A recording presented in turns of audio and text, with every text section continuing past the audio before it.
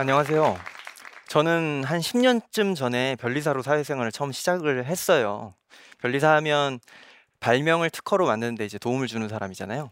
학생 때 이런저런 뭐 직업들을 알아보다 보니까 아, 이런 직업을 가지면 참 좋겠다 이런 생각을 했었던 것 같아요. 그래서 열심히 공부를 해가지고 시험을 보러 갔죠. 10년 전인데 아직도 너무 생생해요. 시험을 딱 끝나고 나왔는데 오, 이거 너무 대박인데? 너무 잘 본 것 같은 거예요. 그래가지고 알아보니까 수석이면 정규 합격 발표 날 전날 먼저 연락이 온대요. 그래가지고 발표 전날에 제가 내심 기대를 했죠. 근데 뭐 연락이 올 리가 있겠어요? 그랬는데 그때부터 막 긴장이 되기 시작한 거예요. 이거 뭔가 잘못된 것 같은데? 그래가지고 그날 한숨도 잠을 못 자고 눈이 시뻘개져가지고 그 다음날 아침에 이제 합격 발표 확인을 딱 한 거죠. 근데 거의 꼴찌로 붙었더라고요. 그런데 더 재밌는 건 저희 어머니도 그 전날에 휴진이가 엄청 잘 봤다 그랬는데 왜 연락이 안 오지? 막 이러고 계셨다는 거예요. 그러니까 단체로 가족들이 김칫국 엄청 마셨던 거죠. 그런데 이렇게 해가지고 결국 합격은 하긴 했는데 처음에는 그렇게 실감 나거나 그러진 않더라고요. 그런데 어느 날 모르는 번호로 딱 전화가 왔어요. 그래서 받으니까 장희진 변리사님이시죠? 이러는 거예요. 그래서 이게 뭐지? 이렇게 된 거죠. 왜냐면 저는 항상 약간 무시당하는 캐릭터였거든요. 친구들한테 야, 나 변리사 공부할 거야 하니까 친구들이 야, 휴진아, 네가 무슨 변리사야. 정신 좀 차려. 너 그러다가 고시 낭인된다고. 그렇게 걱정을 해주는 거예요. 그런데 이런 일들이 막 일어나니까 너무 신기하고 재밌는 거죠. 이제는 뭐 취직을 하니까 돈도 벌고 뭐 맛있는 것도 막 사 먹고 어느 날은 되게 날씨 좋은데 출장 간다고 운전을 해가지고 막 도를 달리는 거예요. 그러니까 막 바람도 맞고 하니까 기분이 너무 좋아가지고 와, 나 이제 출세했나? 막 이런 느낌도 들고 그래가지고 너무 기분이 좋았죠. 사실 그렇잖아요. 저같이 평범한 사람은 대학 가가지고 좋은 직장 하나 얻으면 그러면 뭐 성공한 거예요. 주변 친구들도 막 칭찬해주고. 그래서 아, 이제 어려운 일 좀 지났겠구나. 앞으로는 좀 즐거운 일만 있겠지, 좋은 일만 있겠지 이렇게 생각을 했죠. 근데 사람 사는 게 꼭 그렇게 되지만은 않더라고요. 조금 지나니까 이것도 일상이 돼요. 익숙해지고, 그러니까 따분해지고, 그리고 일이 너무 어려운 거예요. 그러니까 변리사는 항상 새로운 기술을 공부해야지만 일을 할 수가 있으니까 너무너무 어렵다. 그리고 여기도 결국에는 또 경쟁인 거예요. 그렇잖아요. 경쟁이 없는 데가 어디 있겠어요. 당연한데 그때는 아, 이젠 좋은 일만 있겠지 했는데 갑자기 이렇게 되니까 그게 저한테 되게 크게 다가왔던 것 같아요. 근데 더 힘들었던 점은 뭐냐면 학생 때 그리고 뭐 시험을 공부할 때는 합격 수기나 뭐 이런 것들이 있어요. 그러면 아, 내가 너무 어려우면은 그런 거를 한번 참고하면 아, 이렇게 이때는 이렇게 공부하면 되는구나 참고할 게 있는데 이제는 그런 해답지 같은 게 하나도 없는 거예요. 그러니까 끙끙 앓으면서 아씨, 나는 앞으로 어떻게 하면 좋지? 라는 생각을 했었던 것 같아요. 가끔 이렇게 어려운 순간들이 오잖아요. 여러분들은 그런 때 어떤 선택을 하시나요? 그때 저는 궁지에 몰렸는지 조금 이상한 선택을 했어요. 그냥 회사를 그만뒀고 그리고 짐을 쌌어요. 사실 저는 여행을 그렇게 좋아하지는 않거든요. 저는 완전 집돌이라서 어렸을 땐 제대로 된 여행 한번 해본 적이 없어요. 근데 진짜 이상한 선택을 했던 거죠. 지금 와서 생각해보면 그때 저는 아, 내가 아는 게 진짜 없으니까 이런 것 같아. 세상 넓은 거 그리고 세상 돌아가는 거 좀 구경하면 뭐라도 찾지 않을까 이런 되게 막연한 생각을 했었던 것 같아요. 그래서 결국엔 진짜 여행을 떠난 거예요. 처음에는 이제 우리나라의 서쪽으로 동아시아 구경하다 인도도 갔다가 유럽 구경하고 미국도 가고 이렇게 했죠. 처음에 여행 떠나니까 얼마나 좋겠어요. 막 맨날 스트레스 받다가 막 신기한 거 보고 그러니까 너무 좋았는데 시간이 좀 지나다 보니까 아, 여기도 뭐 거기나 뭐 별 차이 없는 것 같고 이런 생각 좀 들더라고요. 근데 시간이 더 지나서 한 5달, 6달 지나니까 너무너무 외로운 거예요. 너무너무 외로워. 그래가지고 아, 이거 돌아갈까 생각도 해봤는데 못 돌아가겠는 거예요. 왜냐면 주변 친구들한테 막 나 나가가지고 내 인생의 해답을 찾아올 거야 막 이렇게 큰 소리 뻥뻥 쳐놨으니까 아무것도 얻은 거 없는데 다시 돌아간다는 게 이게 납득이 안 되는 거예요, 스스로. 게다가 너무 창피하기도 하고.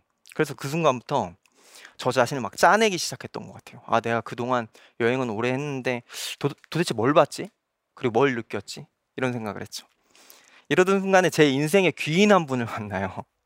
그때 스페인의 세비야라는 도시였어요. 되게 아름다운 도시인데 그날도 뭔가 낮잠을 되게 늦게까지 자다가 겨우겨우 일어나가지고 숙소 옥상에 올라갔어요. 근데 세비야에는 되게 아름다운 그 건축물 있잖아요. 세비야 대성당이라고. 이렇게 딱 거기 종탑이 이렇게 보이는데 너무너무 아름다운 거예요. 그래서 야, 뭐 이렇게 멋있는 데가 다 있냐? 이렇게 생각을 하고 있는데 뒤에서 갑자기 밤에 보면 더 멋있어요.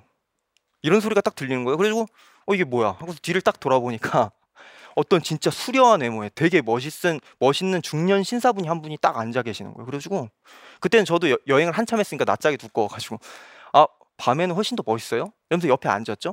근데 그 자리에서 한 3-4시간을 같이 얘기를 했어요. 그분이 너무너무 멋있어서. 얘기를 하다 보니까 이분이 모로코에서 스페인에 오신 분인데 열심히 사업을 하셔가지고 부를 많이 축적을 하셨다고 그렇게 말씀을 하시더라고요. 그렇게 해가지고 한참 얘기하다 그분이 야 근데 너 되게 재밌는데 너 뭐 하는 놈인데 여기 이렇게 떠돌아다니냐고 그래가지고 아 전 한국에서 특허 일을 했어요 이렇게 얘기하니까 그분이 저한테 그래? 너 그럼 혹시 태양광 발전 기술 이런 거 알아? 우리나라는 거의 대부분이 사막이라서 태양광 발전 기술 이런 거 되게 중요해. 난 나중에 지금 돈 좀 벌었으니까 우리나라에 그런 기술로 기여를 할 거야 이런 얘기를 하시는 거예요. 그때 저한테 뭔가 크게 오는 게 있었죠. 아 그렇구나. 여행을 다녀보니까 우리가 흔히 아는 선진국 이런 거 세상에 몇 개 없고 거의 대부분은 개발이 아직 덜 된 저개발 국가가 훨씬 더 많구나. 나는 기술 같은 거 조금 이해할 줄 아니까 그런 데 가면 좀 쓸모가 있겠구나 이런 생각을 한 거예요. 처음으로 뭔가를 느낀 거죠. 그래가지고 그에 꽂혀가지고 그 이후에 한참 더 떠돌아다니긴 했어요. 왜냐면 그런 거 일할 수 있는 기회가 그렇게 흔치 않잖아요. 근데 어느 날 페이스북에서 공고 하나가 떴어요. 개발도상국에서 원조 사업하는 프로젝트에 포지션 자리가 하나가 났다고. 그래서 제가 그때 깜짝 놀래가지고 급히 이력서를 써서 한국에다 이제 보낸 거죠. 그때 워싱턴 DC인가 그랬는데 며칠 뒤에 연락이 오더라고요. 면접 보러 오라고. 그래서 거의 1년 만에 제가 귀국을 하게 됐습니다. 그래가지고 한국에 돌아왔는데 제가 이제 프로젝트를 이제 맡아서 하게 됐는데 혹시 여러분 파푸아뉴기니라는 나라 아시나요? 파푸아뉴기니는 저기 호주 위에 있는 섬나라예요. 근데 제가 거기서 파푸아뉴기니에서 프로젝트를 하게 된 거죠. 그래서 가기 전에 원래 그 이전에 잘 모르니까 인터넷에서 검색을 해보니까 파푸아뉴기니는 뭐 세계에서 가장 치안이 뭐 불안한 나라, 가장 최근까지 식인종이 뭐 존재했던 나라 뭐 이런 거예요. 그래가지고 내가 원했던 건 뭐 이 정도까지는 아니었던 것 같은데 근데 이제 이걸 맡았으니까 어쩔 수 없잖아요. 그 나라에 이제 들어가야 되는 거예요. 그래서 그러면 그 나라에서 원하는 게 뭐지? 이제 뭐 요청을 했어요. 뭐가 필요한지. 그러니까 그 나라는 아직 뭐 개발이 덜 돼서 수도 인프라, 전력 인프라 이런 게 잘 안 돼 있잖아요. 그러니까 아직까지도 우물을 파서 거기서 물을 길어 마시거나 농작물에다 물을 주고 이렇게 하는 거예요. 근데 적도 근처에 있는 되게 더운 나라니까 이 사람들이 뭐 밭에서 오래 일하다 보면 막 눈을 다치시는 경우도 되게 많고요. 체력이 떨어지면 말라리아 같은 거에도 되게 취약해져서 힘들다고 하시더라고요. 그래서 자동으로 물을 길러 올리는 시스템이 필요하다 이렇게 요청을 받은 거죠. 그래서 저희가 이제 중요한 건 지속 가능성 이런 게 되게 중요하잖아요. 그러니까 거기에 있는 기존에 있었던 수동 펌프에다가 태양광 발전 시설을 적용하는 거 이런 프로젝트를 한 거죠. 그래서 진짜 뭔가 준비를 해가지고 파푸아뉴기니에 딱 들어가는데 제 인생에 진짜 제일 신기한 경험을 거기서 다 했어요. 들어간 첫날에 폭동이 일어나가지고 관공서가 막 불타고요. 비포장 도로니까 막 달리다 보면 어디 차가 쑤셔박혀가지고 몇 시간 움직이질 못하고 막 현지 사람들이 막 도와줘 차를 겨우 꺼냈어요. 그래서 막 달려가는데 갑자기 길을 막고서 칼 들고 사람들이 와가지고 돈 내놓으라 그래요.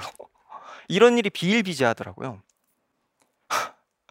그런 데서 제가 거의 3년 동안 프로젝트를 했어요. 물론 파푸아뉴기니만 한 건 아니고 필리핀에서도 하고 몽골도 가고 뭐 그랬었는데 우여곡절이 정말 많았죠. 근데 재밌는 일도 정말 많고 나중에는 결국에는 프로젝트 되게 재밌고 그리고 의미 있고 그리고 성과도 나름 있었던 것 같아요. 나중에 계속 왔다 갔다 하고 하다 보니까 거기 사람들도 사람인 거예요. 어느 날은 너무 열심히 해주니까 고마워가지고 제가 간식을 잔뜩 샀어요. 빵이랑 과자 이런 거. 그래서 사람들한테 나눠드렸더니 어떤 분들은 맛있게 막 먹고 있는데 어떤 분은 안 드시고 옆에 챙기는 거예요. 그래가지고 저 아저씨 뭔데 저걸 안 먹고 챙기지 했더니 그분이 애가 있는 거예요. 거기 사람들은 다 밀림에 살잖아요. 그러니까 빵이나 과자 이런 게 흔치 않은 거야. 애들한테 그걸 갖다 주고 싶었던 거예요. 그걸 보고서 뭔가 정이 들기 시작하더라고요. 그 사람들을 보고.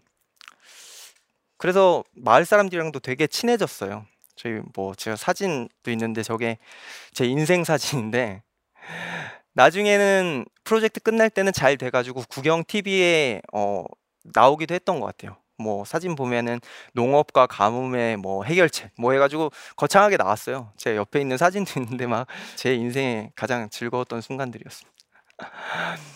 제가 이때 정말 느낀 게 있었어요. 주변 사람들은 항상 걱정을 해줬어요. 너 여기서 사무실에서 편하게 일할 수 있는데 거기 위험한 데 가서 도대체 뭐 하는 거야?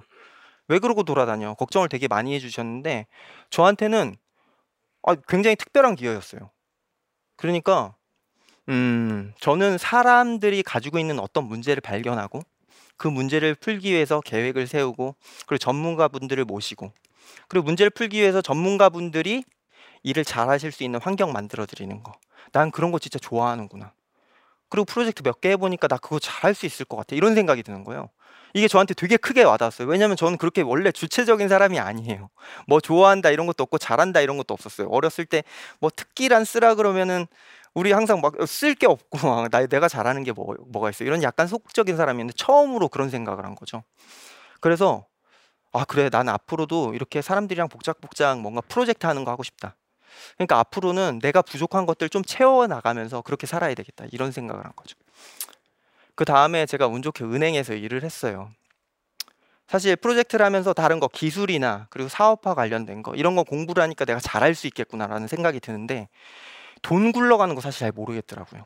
저는 이제 공학 공부했고 그 다음에 이제 변리사 공부하느라고 법도 공부를 했었는데 그러고 있었는데 은행에서 되게 좋은 기회가 난 거죠.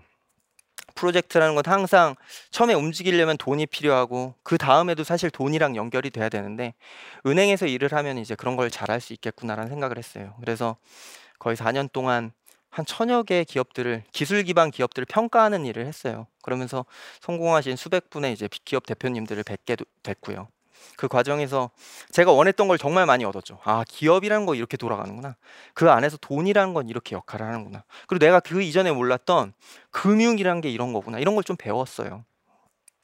그러면서 그 이전의 생각이 좀 구체화되기도 했죠. 그전에는 그냥 막연하게 아, 나 사람들이랑 이렇게 같이 하는 거 너무 재밌어라고 생각을 했는데 성공한 대표님들을 뵈니까 아, 이분들은 이런 강점을 가지고 리스크가 있더라도 나만의 어떤 도전을 하고 있구나. 이런 것들을 제가 느끼게 된 거죠.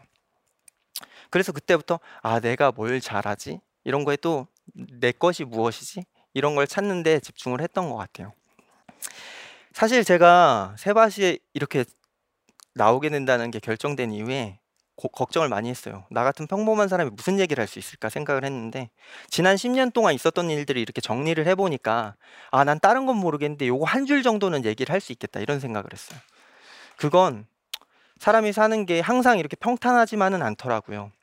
가끔은 막다른 길에 다다른 것 같은 그런 느낌도 들고요. 내 눈앞에 있는 문제가 아, 이거 어떻게 풀어야 될지 진짜 짐작도 안 가는 그런 상황들이 있어요. 근데 그때 내가 그 이전에는 경험해보지 못했던 특수한 환경에다 날 던져보면 무언가 색다른 답을 찾게 되는구나.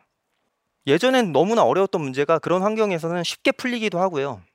그리고 그렇게 해서 찾아내는 답은 어디에서 흔하게 볼 수 있는 평범한 게 아니고 나만의 것이 되는구나. 이런 생각을 했습니다.